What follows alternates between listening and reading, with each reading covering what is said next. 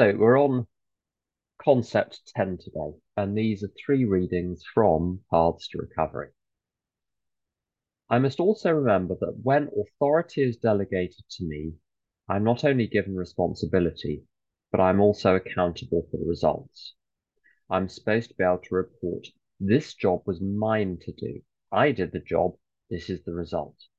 If I'm a group treasurer, I'm responsible for collecting the money, paying the bill, etc.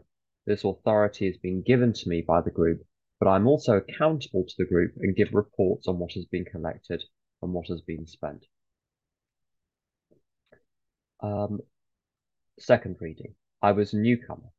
I consider that a good excuse, but at the time I wanted others to bear all the responsibility while I hung on to the authority to make decisions.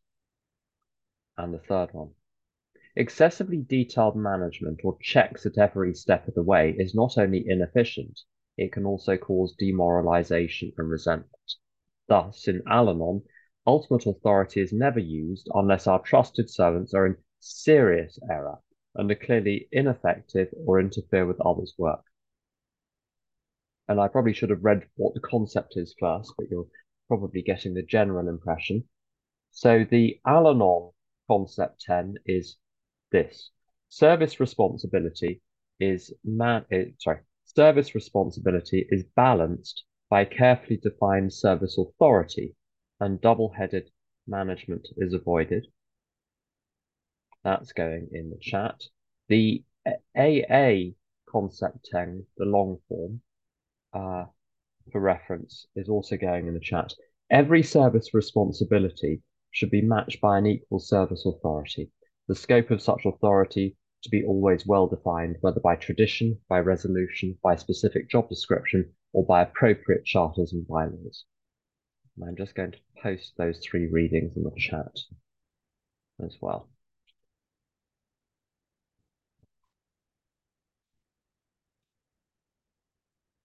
There we go. So, as with all the other concepts, there are all sorts of uses. The steps are very good. They'll get you some of the way there, but I think the detail of the programs and the traditions and the concepts in terms of how one actually lives on a day-to-day basis. It's as though the steps of the Christmas tree, the actual tree itself, and the traditions and the concepts of the decorations that turn it from something you've dug up from the woods into an actual Christmas tree, or Hanukkah bush. So the ideas from those three readings, and this is just in the order my notes are in. This is not an indication of significance. Uh, I think concept 10 is linked to concept 3. So this idea of responsibility and authority going together. If you give me a job to do, give me the authority to determine how I'm going to do it, which is concept 3. Don't be up in my business, interfering. And I work for a lot of different clients and a lot of different types of clients. And I think this is linked to tradition 9 as well. I've noticed that the clients with very, very complex procedures are also the ones that are constantly micromanaging and telling you precisely how to do this and precisely how to do that. And all of the hoops they make you jump through are not actually improving the quality of the work. They're just ticking boxes for people. And they actually slow you down and distract you from the thing you're supposed to be doing. And someone once said to me, rules and procedures are there to make up for incompetence. When people are competent, they don't need rules and procedures at all. So the more rules and procedures in place, the more incompetence is being attested to. And I've seen that again and again in business. And so one of the points about trusting God uh, for me is that I don't need to, as Mary Oliver says, walk uh, on my knees in the desert 100 miles repenting. I'm allowed to choose to operate in bits of the world which are congenial to operate in. And I've chosen, I don't like being micromanaged. If you don't trust me to do the job, don't ask me to do it. And does this cut off lots of work opportunities? Yes, it does, absolutely. But it means I only work for people I like working for, and I enjoy my work a lot more. And am I short of work? No, because I end up working for very competent agencies, and competent people tend to recognize each other. C.S. Lewis talks about that in one of his essays. The well, if I remember later, I'll tell you. The inner circle, that's it.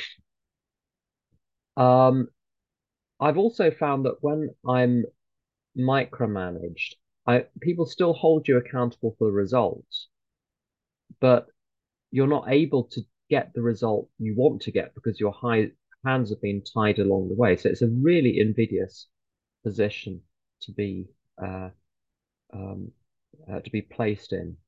Um, Also, uh, it works the other way around as well. I must be very, very careful not to micromanage. So, my mother's French, and you know what that means about cooking. Uh, we in Germany, we have ways of making you talk. In France, we have ways of making you cook. And what this means, if someone else is cooking in the same building as me, I'm ordered to stay out of the kitchen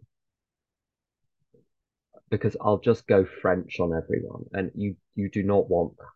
So I've it's taken a long time to learn to do that. Authority and responsibility going together is the second little topic, and some good examples is in step nine. Step nine is the first step where the rubber is really meeting the road, as it were. It's the first step where you're going out there into the world with the program. One has to be terribly careful. And so I'm always very hesitant to stipulate exactly how a sponsee make amends for a particular harm because they're going to be interacting with third parties. I only have the information I've been given, and one is never given. Maureen used to say to me, they only ever give you 65% of the information, and that's on a really good day. There is always 35% which is invisible to you, and that even a 1% gap, I've noticed, sometimes a single fact changes the complexion of a whole situation. So I'm extremely hesitant to stipulate how an amend must be made because it's the sponsee that has to live with the consequences of the effects of making that amend. So that's an example of responsibility and accountability going together. Um, Also in AA, there is in Al-Anon, there is an almost sort of Darwinian law operating in that if I do a bad job, I'm going to be held accountable for it by the universe. If I'm a horrible sponsor, a bad sponsor, those are two different things, by the way. You can be a good sponsor and horrible. Um, uh, if I'm a bad sponsor, people just will go away, they'll go to someone else. So when I'm discharged as a sponsor, I always ask, should I have done something differently? Would I have done something differently? What can I learn from it? Sometimes one's done it right and it's the right thing that they go to someone else. Or you've done the work you were there to do and they are ready for the next part of the journey. But sometimes there are very very important things that I've learnt from that.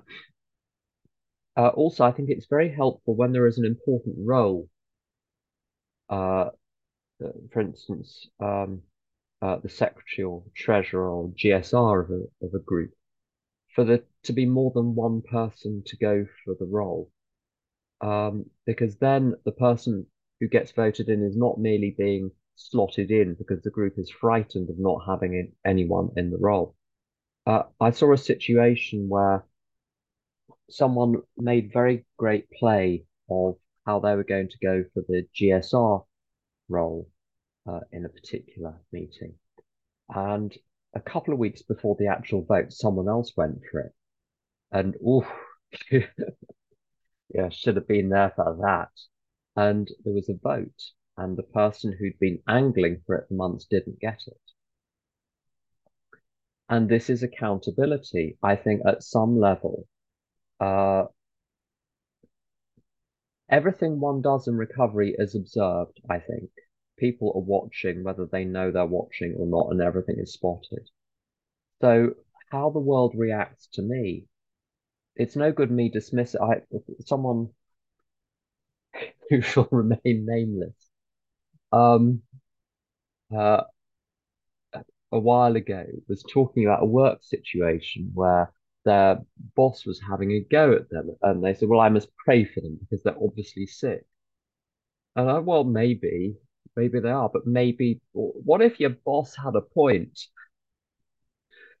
So one's got to be very careful dismissing other people as spiritually sick just because they say something that one finds disagreeable. Um, Even harsh critics will very often have a good point. It may be packaged appallingly, but there's always something to be learned there. And I think this is where, if I'm doing stuff in the world, which is the taking responsibility, which is the authority, exercising authority, then the responsibility is for me being accountable for the results, and I get to observe the effects that I'm having, and it's very uncomfortable. Um,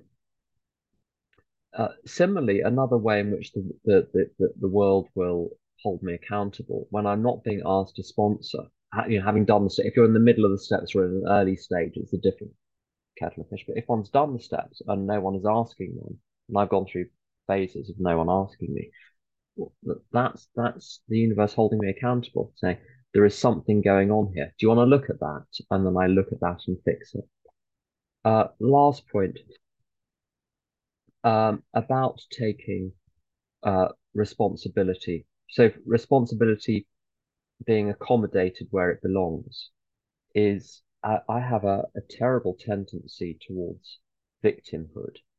Um, and victimhood consists in complaining of a state of affairs and shifting responsibility to other people.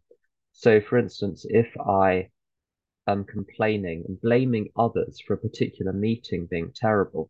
The question is, what am I adding to the meeting? What am I contributing to the meeting? Am I, what's my demeanor like in the meeting? Am I sitting there rolling my eyes? Am I sharing? Am I doing service? And when I'm not sharing, uh, rather than sitting there complaining about other people and what they're saying or not saying, how about I sit there and pray for them during the meeting? So that during the whole meeting, even if the content is not to my liking, I'm either trying to carry a message or I'm praying for other people.